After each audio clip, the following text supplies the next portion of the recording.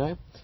Today is just a quick 30 to 45 minute episode where we're just going to be talking the NBA season, as the NBA season's just ramped up with the Raptors winning the championship, but also a reminder to you guys that Bro You Know is back. It's back today, June 15th, where we've just rebranded the blog and relaunched. So hopefully, if Cripple One is as good as he says as he is on the editing, you should be able to get all that information for you guys. Anyway, so it's Cripple 2 here, just for a 30 to 45 minute conversation about the NBA. Also, if you want this in written form, I have written my 18-19 NBA season review in written form on the Bro You Know, on the www.broyouKnow.net blog, so go check that out.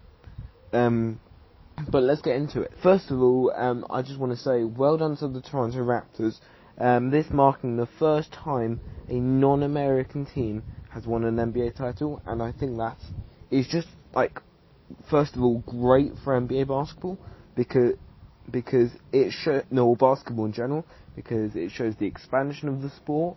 And realistically, the fact, I know it's still a North American team, but it's still huge progress on the in and out of the Americans winning the game. However, now does this force the question to Adam Silver for potential expansion to potentially a team in New Mexico, or a team in Mexico, Guadalajara, or anywhere else in the North American market, so we can get Mexican, American, and Canadian?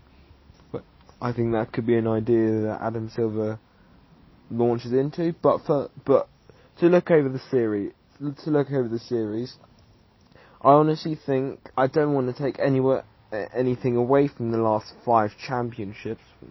Let's say 3 to 5 championships. But in some way, they've all had an excuse. They've all been tarnished. And the recent ones with the Warriors have had the caveat, or at least the last 2 with the Warriors have had the caveat that Kevin Durant was on the team, so it made that NBA championship a little bit less worthless, because they had the best player in basketball. And yes, I said it, I do think that they have the best player in basketball in Kevin Durant. Talking about Kevin Durant, he got injured, therefore missed most of the finals. But what I'm trying to say is that he came back in the game 5, but he tore his ACL. Prayers up to Kevin Durant. It's really thrown a spanner into the works when it comes to him potentially getting a contract, getting a supermax. Anyway. ESPN's Brian Windhorst has said that they are still planning to offer the max to KD, whether he accepts it or not, and still takes the 5 years. But if I was KD, I would, like, for my legacy, I wouldn't want to have although he deserves it, I wouldn't want a contract that I miss my first year throughout injury. So what I would do from a business perspective is is to opt into that one year extension and then test free agency next year. But we'll see. Anyway, and then prayers up to Klay Thompson, but then again, Klay Thompson has already demanded the Warriors, because he has been a Warrior day one, as Stephen A. Smith said on First Take the other day, that Klay Thompson demands that respect from the Warriors because he is the day one. He is a homebred product at the end of the day. So that's your NBA Finals. Well done to that line, Toronto.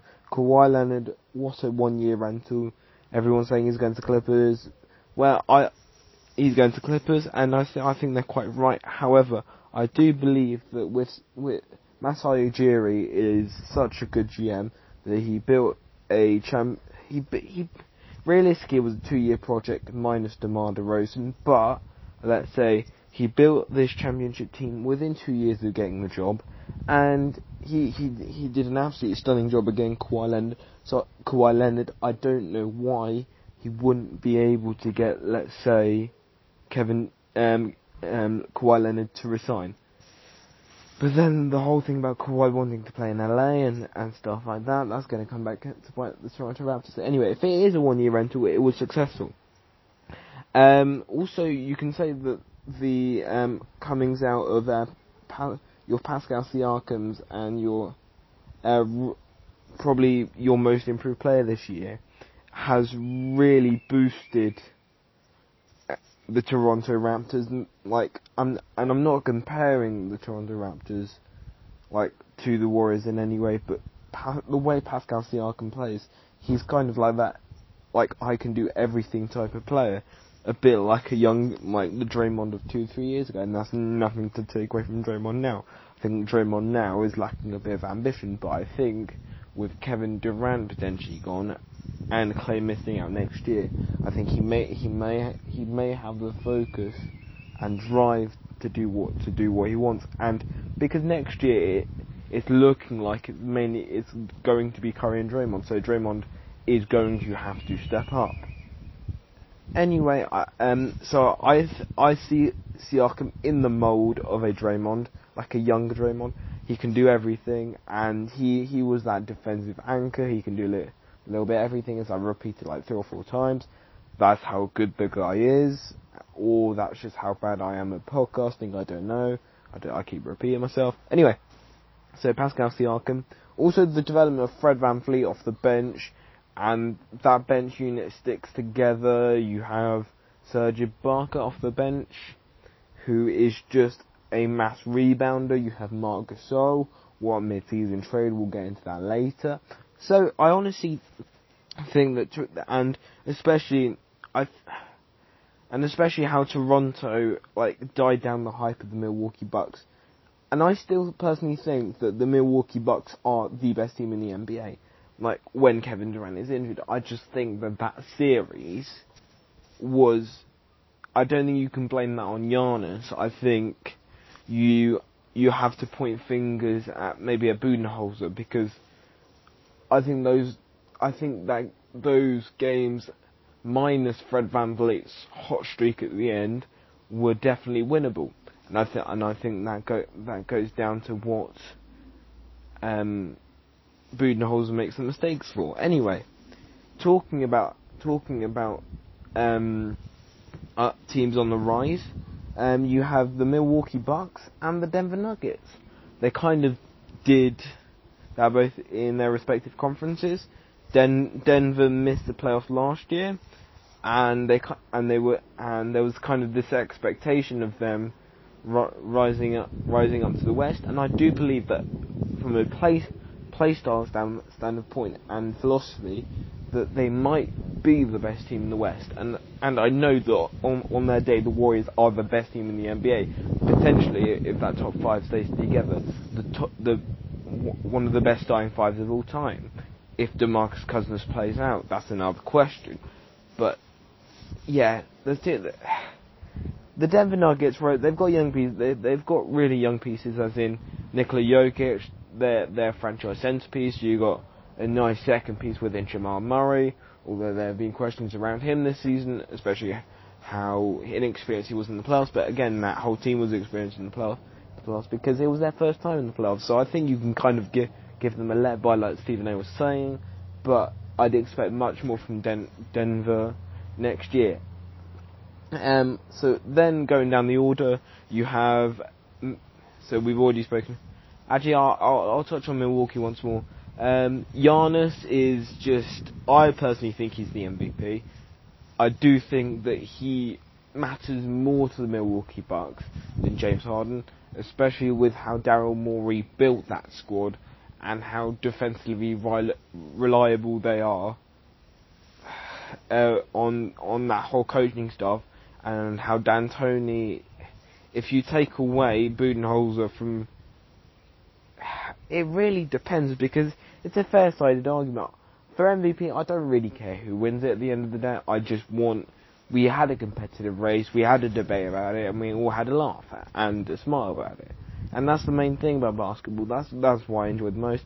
I enjoyed debating it, I enjoyed talking about it, and you can clearly see that from our conversation right now.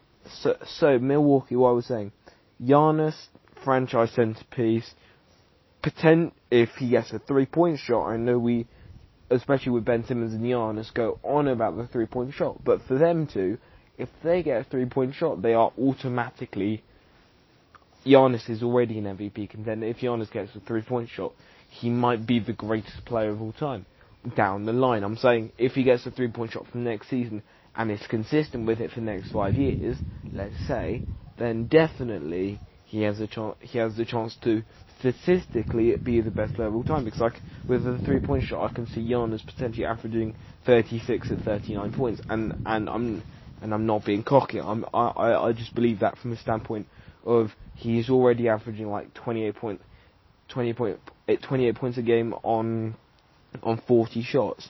If on 40 shots, 12 of those 40 shots are 3-point shots and 3/4 of them go in, he's already going to be averaging 36 points. And the fact is, he's made an improvement every year on the 3-point shot, even little by little, but still he does need to improve on the 3-point shot. Then for Milwaukee, you have a good supporting cast, like a better supporting cast than they have in Denver, but yeah, a better supporting cast than they have in Denver. But you have Chris Middleton, who brilliant first season, good All-Star, and yeah, and I'm saying and yeah a lot, so I'll try to stop. Also, you have Eric Bledsoe, the on his day, terrific defender. You have Malcolm Brogdon, who, let's not forget, was the Rookie of the Year in 2015-16 because of an unhealthy Joel Embiid. That is another talking point in the thing, but Malcolm Brogdon is still a very reliable piece and is the leader of that bench unit. And I think the likes of Pat Connaughton, DJ Wilson stepping up this year off the bench, being those reliable shooters at the power forward and shooting guard position respectively, really helped them. And I think the fact that they stuck to one play style, one game plan, really helped them. And the fact that Budenholzer was straight, the whole coaching staff was straight on how they wanted to attack the game plan, and they were really strong defensively, and Giannis was both that offensive and defensive anchor throughout the whole season, and I think that's why you need to give him the MVP credit over Harden. So now you have Milwaukee rising up. Also another team that rose up this year during parts of the Jimmy Butler trade, which is one of the trades we can talk about later, but you have the Philadelphia 76ers. Now with the Philadelphia 76ers, it's much like you have Jimmy, you have Joel Embiid, and you have Ben Simmons. Originally there was questions on how they kind of fit together, like in the first especially 12 games, because you could see that Joel Embiid was frustrated with who got the although it was established towards the end that Jimmy was the closer and Joel Embiid was the inside threat. I think Brett Brown mismanaged Joel Embiid to using him everywhere when he should have been clear on where Joel Embiid is. And I think this season especially has put Brett Brown's position into question because of his mismanagement of, let's say, Ben Simmons, using him on the post to hide his three-point ability, but then again his post shot, especially the only good thing about Ben Simmons in the post this year has been that he made a 15-bank shot and everyone went crazy. Anyway, so also I honestly think that if you look roster-wise, I honestly think the Philadelphia 76ers have the best roster, and I think if they were better coached, I definitely think they could have been those Toronto Raptors.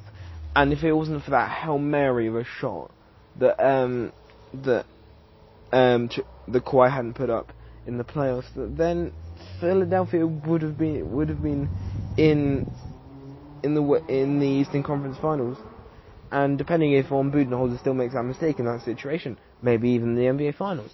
So it's really a question of wrong place, wrong time. But the thing is, with the Philadelphia 76ers, you have to question not only Brett Brown, but also you have to question the health of Joel Embiid, because this is probably the third season in a row where he has been tainted by injuries. I think next team to talk about really is the Portland Trailblazers. Honestly, I think they went very much under the radar the whole year, so to say. They were very much the team to look out for, in the sense that, yes, you had the narrative of, oh, this might be CJ and Dame's last year, because if they don't achieve any success. And I think this year will go down as a success, because they have managed to get that far, and especially with how Houston is now in question, with how that team is built, I honestly think that if they get a few more, like if they get a healthy Nurkic, and potentially a better small forward, like I know Evan Turner, Al-Farouq Aminu is like he's a minus player on offense, like he can't even get a shot, but defensively Al-Farouq Aminu is still the anchor. But I do think that they need an extra scoring option.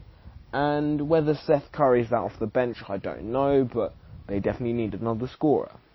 Because Maurice Harkless, Al-Farouq Aminu is definitely not that. And I don't see Zach Collins, who was cited to be a 3 to 5 year project before becoming anything, to have that leap in his second or third year. I can't even remember now.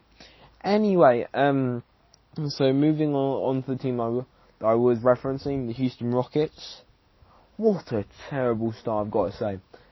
James Harden was absolutely terrible, and if not for that defensive change that they made, and if it wasn't D'Antoni finally giving in and giving the Hail Mary to Harden to chuck up a shot whenever he wanted, and that whole offense relied on just Harden throwing up shots, and with the D'Antoni system, more than any year, I've got to say, the D'Antoni system has relied on the 3-point shot more than it ever has, because with D'Antoni now, I think he's made it clear that if he is to stay in Houston, and if any player in the NBA comes to Houston, you must be able to shoot threes, and you must be able to chuck them up, and very quickly. I think the CP3 contract is a detriment to them, and it's only natural that you're now seeing that everyone on the team, minus James Harden, is available for trade, and I think that is the only right way to go, technically. Anyway, and then, so back to that, CP3 injured, Harden has his miraculous wake-up call and has one of the best scoring seasons since Kobe Bryant's 2008 season, averaging nearly 36.5 points. James Harden's sensational season. I think he can do it again, but the fact is, can he do it efficiently? And that whole thing about James Harden, his PR was so high, it was almost that whole system ran through Harden, and I'm not blaming Harden, because I do think it's more of a deficiency of D'Antoni's system more than anything, but it's a disappointment. It's a disappointment, let's say. And in the off-season talk that we will do next week or the week after, we will definitely go into how, or what we expect every team, what we expect each team to do in the off-season. I might even do that tomorrow, actually. I might have some free time. So that's the Rockets done. Next team to talk about, the teams that underperformed. Okay, so I think in each conference you've got a clear candidate, and I think you can first of all, you can definitely say the underachievers are the Oklahoma City Thunder. Although they started off brilliantly, and Paul George, for the first half of the season, I've got to say, definitely was in my top 2. And then the shoulder injury happened. I think he did the stupid mistake in playing through it instead of ending his season and getting the proper look at it and potentially being back for that round 2 series. I'm not going to question his decision. Paul George's work ethic is untouched. One of the many attitudes in the NBA that these young players need to look up to. But I definitely think in this case scenario, the shoulder came first rather than playing time. So, and then Russell Westbrook's shooting this season has been a detriment. Every season since his MVP season, he has played worse and worse and worse. And this season, the first half, like Harden's, from a shooting standpoint, was terrible. I honestly think that his 3-point shot, don't quote me on this, but I think for the whole season has come like at 32%, and halfway through by the All-Star break, at the start of the All-Star break, before the All-Star break, was 26.5%. Don't quote me on that exactly, but I do know it was in the higher 20%, which is absolutely abysmal. Like, literally, you cannot get away with that as a leading point guard in the NBA.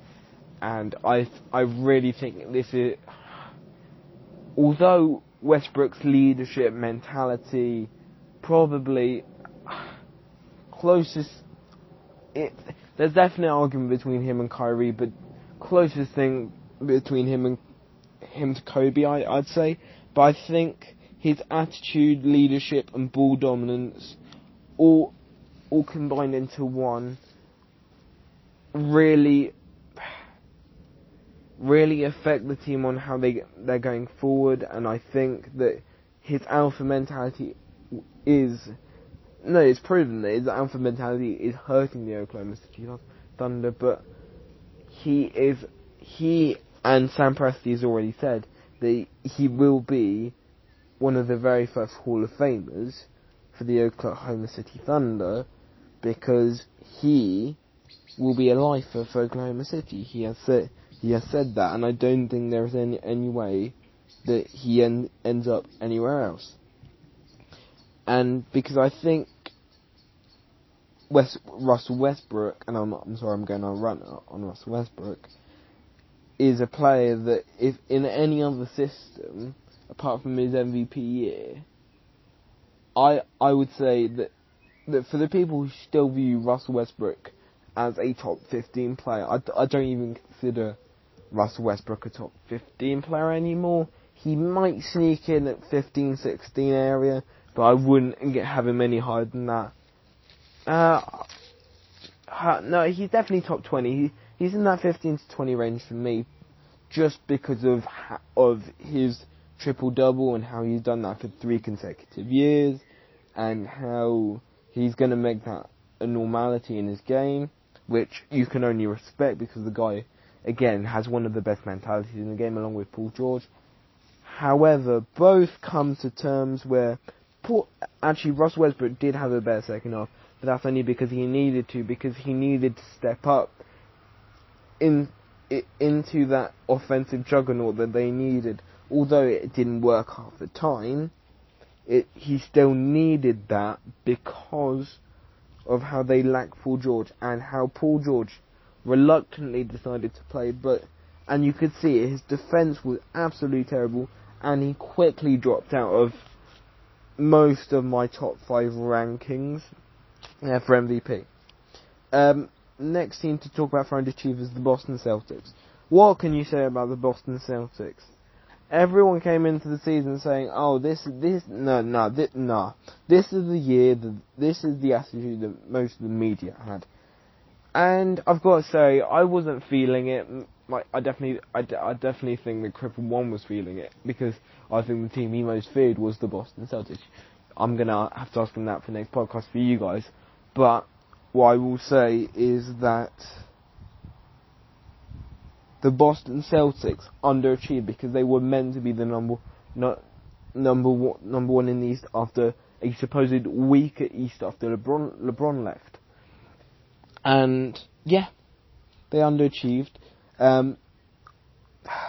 You could say because they were reintegrating Kyrie and Gordon Hayward into a system that works so well without them, and that's a detriment to Kyrie's mentality because he always wants to be the best player, and I think there was like chemistry issues with Kyrie wanting to step up to leader, and then once he came back, he kind of did a like negative Nancy, let's say. He kind of reacted badly. Like the team is doing badly now. I'm back, but I'm meant to be the best player. He's alienated his teammates. It looks like, and yeah, Kyrie.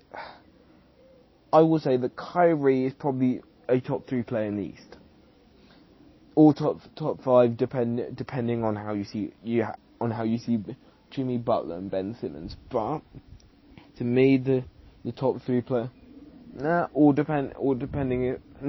he's definitely top 4, let's say, because you've got Giannis, you've got Kawhi, you've got Embiid, and you've got Kyrie. Those are the 4 guys in the East. Now, moving on from Kyrie, there was the whole thing about Brad Stevens and Danny Ainge wanting to initiate Gordon Hayward into the offense, and therefore having to sacrifice Jaylen Brown's minutes, to his detriment. And I think that definitely stopped Marcus Morris getting minutes, which I think Marcus Morris, at the end of the season, can be definitely seen as one of their positives, along with, let's say, Al Horford, because I have so much respect for Al Horford. He is what I think of what a leader should be, and he will be that anchor for the Boston Celtics. Imagine if they get Anthony Davis next year. Although Rich Paul has just come out recently and said they would only be a 1-year rental in Boston. So breaking news, probably not breaking news. Anyway, so with the Boston Celtics, you've got to say that initiating Gordon Hayward in the offense and Kyrie probably caused chemistry issues. It wasn't going their way. They had a missed start to the season. They picked up midway, but then they dropped off after Kyrie made those comments, and I think the whole team chemistry was gone. The mojo was gone. There was hope of, and I'm pointing the finger at you, Stephen A. How you gave the people false hope about, the Boston Celtics will pull through. How the Boston Celtics will pull through. How could you make that argument? Because for me, even by game 60, they were a defeated team. Literally, the chemistry wasn't there. It was broken. And I know and they barely scraped past Indiana. If things had gone two or three shots had gone the other way within Indiana, so they were already a beaten team by the 60 game mark. So I don't understand why Stephen A. I wouldn't say Max Kellerman, but especially Jay Williams on the Get Up show, hyping them up. And I even think the NBA YouTube community did their thing in hyping them up. And I just feel as if that the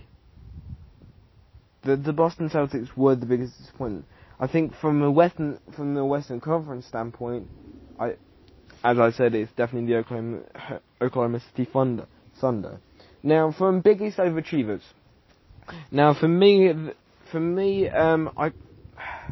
I think the biggest overachievers in the West was the Sacramento Kings. I think Dave Yeager did an absolutely fantastic job, and to this day, actually, that's a lie. I do understand why Dave Yeager got the sack, because the Sacramento Kings ownership wanted a focus on Marvin Bagley being the leader of the offense and him getting integrated in the offense.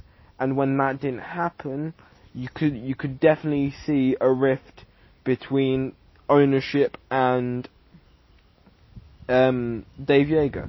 But Dave Yeager's fast way of moving the ball kind of reminded me of that Phoenix offense, of that 8 second or less D'Antoni offense back in 2006 or 5.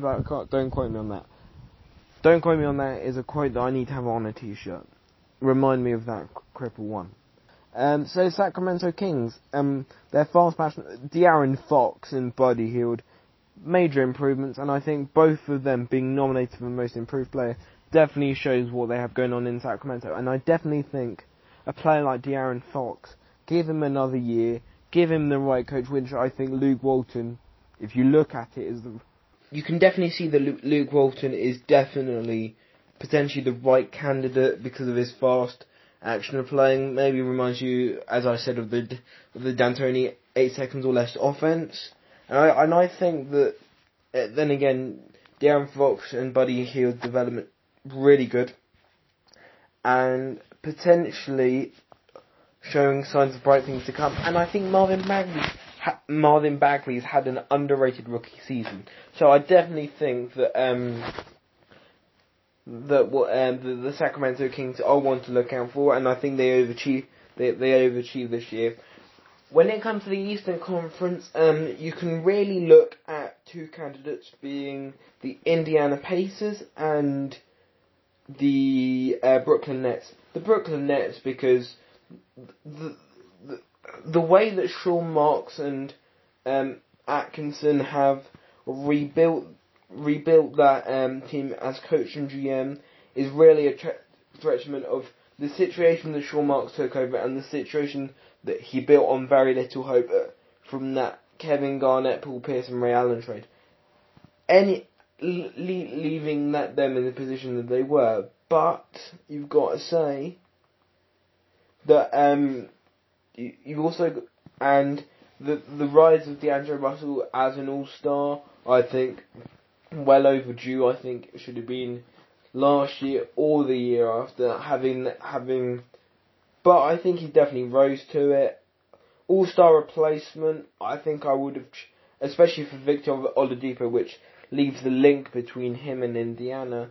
But I think decent first year, and if they are to get to build a championship roster, they have got good young pieces, and I think they'll keep on to Jarrett Allen, good center. And Karis LeVert. I think if they do get Kyrie, I think D'Angelo Russell becomes dispensable, and I think they can then trade him for potentially better pieces. So I mentioned the Indiana Pacers.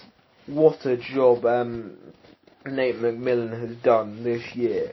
We were all slacking him off the last few years for being a coach that didn't really understand his rotation, but I think in these past 2 years, and especially with the rise of Oladipo, he's kind of done a midway, and it's really shown. And I think that is a detriment to the whole team, that whole team, similar to the Brooklyn Nets, but it really reminded me of the Utah Jazz of last year. They had that one leader, but I think the situation differs to when Oladipo goes down, but how that team still rebounds, and the rise of Domantas Sabonis, Miles Turner, and you got Bogdan Bogdanovic. I don't want to get the wrong Bogdanovic, but Bogan. Sorry, that's one at Indiana. But you've got to say that these two those two teams really overachieved, and I think that Indiana have a very good chance of getting Kemba Walker, and I think at this point it's pretty much certain that the Nets will probably get Kyrie and will probably attempt to move at getting Anthony Davis, although that might be a 1-year rental. Also, I mentioned the Utah Jazz. So the Utah Jazz midway team didn't really do much this season.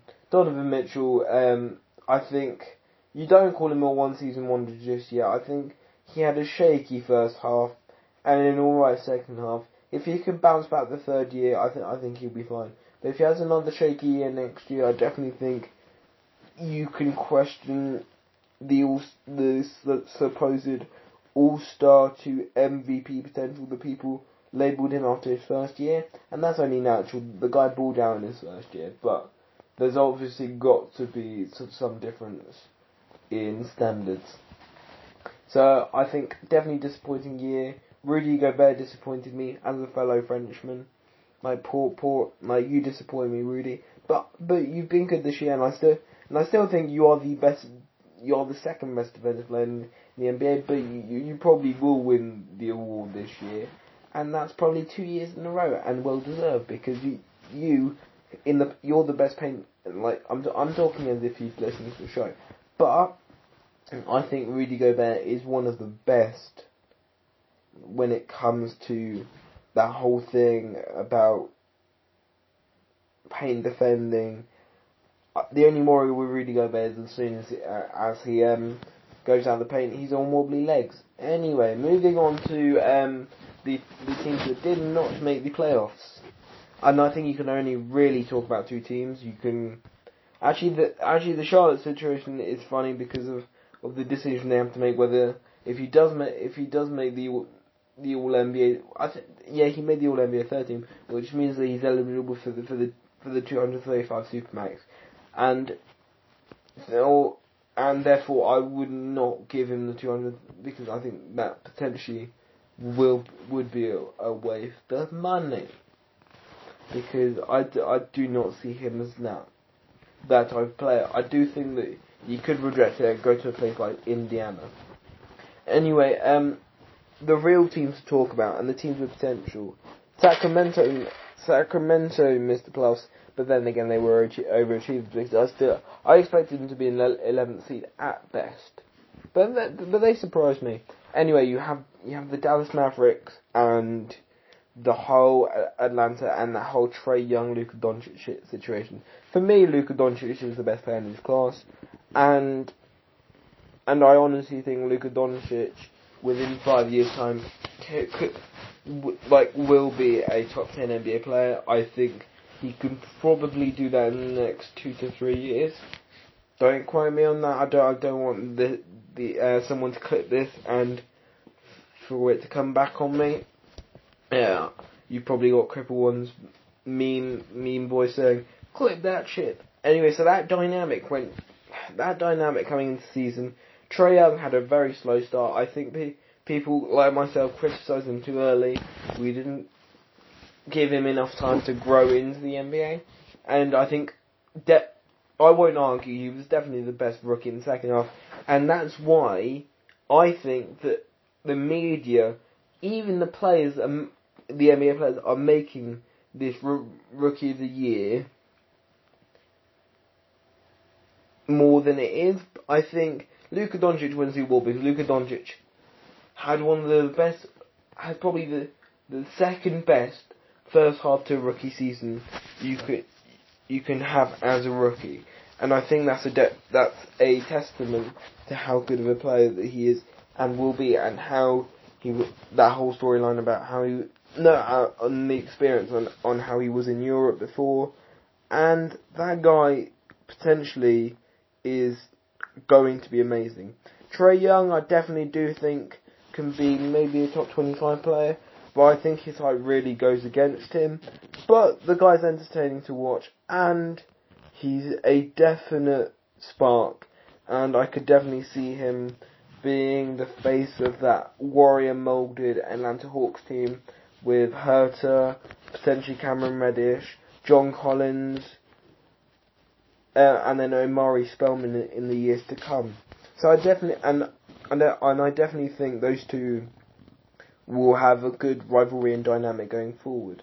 And for the Dallas Mavericks, I think as soon as they realise that Luka Doncic was the real deal, I think that DeAndre Jordan and Dennis Smith trade needed to happen, because you needed to ensure that Luka Doncic was that main ball handler, and the fact that they probably got an all-star back in return, like, you can't complain about that. And I think Kristaps, that duo is going to be beasting and feasting from January onwards when Porzingis comes back. So I think I think that for the lottery teams, they did well. I think the teams that narrowly missed the playoffs, Miami, shout out to San Antonio for still making the playoffs as an 8th seed. Greg Popovich, best coach of all time, GOAT. And yeah, like from like an in-season perspective, I think that's all I've got to say. But now I want to look at the trades, and you had the Jimmy Butler trade, which, as I mentioned earlier, was a main factor in the development, and I think that trade was fair, and it's really a testament to how good of a first year Elton Brand has had as Sixers GM. Let's say that. Then the second biggest trade, I think the Kristaps trade was big. I think one of the most underrated was the mini clear out that the Lakers did of Michael Beasley. Although I think getting rid of Zubac was unfair, but getting them stretch players that they needed for LeBron when they should have done that in the previous summer, which was a detriment to Rob Pelinka as a GM. And I think for trade wise, I think that's all I have to say on the trade front. And I've just mentioned the Kristaps Porzingis trade. Had a very good All-Star weekend this year. No drama, good dunk contest, good All-Star game, and one of the best halftime performances from J. Cole I have ever seen. Put the Super Bowl to shame, in my opinion. Moving on, what else to talk about? Drama within the season. You had the whole Jimmy Butler drama getting traded, and Tom Thibodeau holding out hope. Yeah, but now Tom Thibodeau hasn't got a job and is working for ESPN. So I think that's one of the biggest career downfalls, but biggest career positives that a guy can have within 12 months. And I think that whole drama with LeBron and that whole AD stuff, well, finally signing Will Rich Paul, finally getting the wheels in motion for a AD out movement. It sounds stupid to say, but yeah. Rich Paul, I still think the guy... Look, I haven't met the guy in real life, but I think his actions as an agent is questionable. He's probably a lovely guy, but as an agent and as a fan from the outside looking in, I've got to say, as a GM, he puts his client in great positions, which is the aim of the job, but the way he does it, I don't think is favourable. But then again, it is sports, and then sports is contrived. So from that standpoint, definitely, I can see where you had the AD LeBron drama, tampering. And then you had the Magic Johnson quitting in the latter half of the season, and the whole Rob Pelinka accusations, I don't think was a very good look on the Lakers organisations. I think it looks bad on the Buss family, and I definitely think that whoever becomes the president of basketball operations, or whether they merge the two jobs and give that to Rob Pelinka, and the damage control they've had to do on Rob Pelinka, with the whole drama of trading the whole team, I just think the way the Lakers are run is questionable, and I definitely think that if I was LeBron, I would be concerned. But then again, he did come out recently and said that no matter what, he will still support the Los Angeles Lakers in whatever actions they do. And then he kind of took shots at Magic Johnson. But then again, LeBron, as great as he is ready to deflect the blame on any issue when it comes to him. And he has a right. He is the best player. He is or was the best player in the world. For end of season awards, on that note, I'm gonna wrap things up now. What to say? For end of season awards, me and my co-host will make our final predictions. Off-season preview with me and Cripple One will come soon. And then we will do our yearly mock draft, and everything is Gucci. No, the cool kids don't say Gucci anymore, so I won't say that. Where am I? Thank you for withstanding my stuttering and my current pauses. Although Cripple One is a brilliant editor, so I think he will just go over and do me a job. That sounds wrong. I will never say that again. Anyway, so on that note, I've been Cripple 2. You've listened to the Bro You Know end of season review. Thank you for listening or watching or however you're digesting this podcast. And make sure to check out the website broyouknow.net. Make sure to check out our Twitter bro_you_know. Make sure to check out our Instagram broyouknow_blogging_podcast, or the other way around. Anyway, if the editor is smart, he will add the social media slide. I'm making the emphasis so that when he listens back to this, he adds the social media slide. And I think that's been the NBA season review. Make sure to check out the shortened article version of the NBA season review I have done on broyouknow.net, the blog. Go check that out. Like and subscribe. Share this video. Share it to an NBA fan, so we can keep the Bro You Know community together. And welcome back to Bro You Know, June 18th, first proper Bro You Know episode. And we look forward to seeing you there.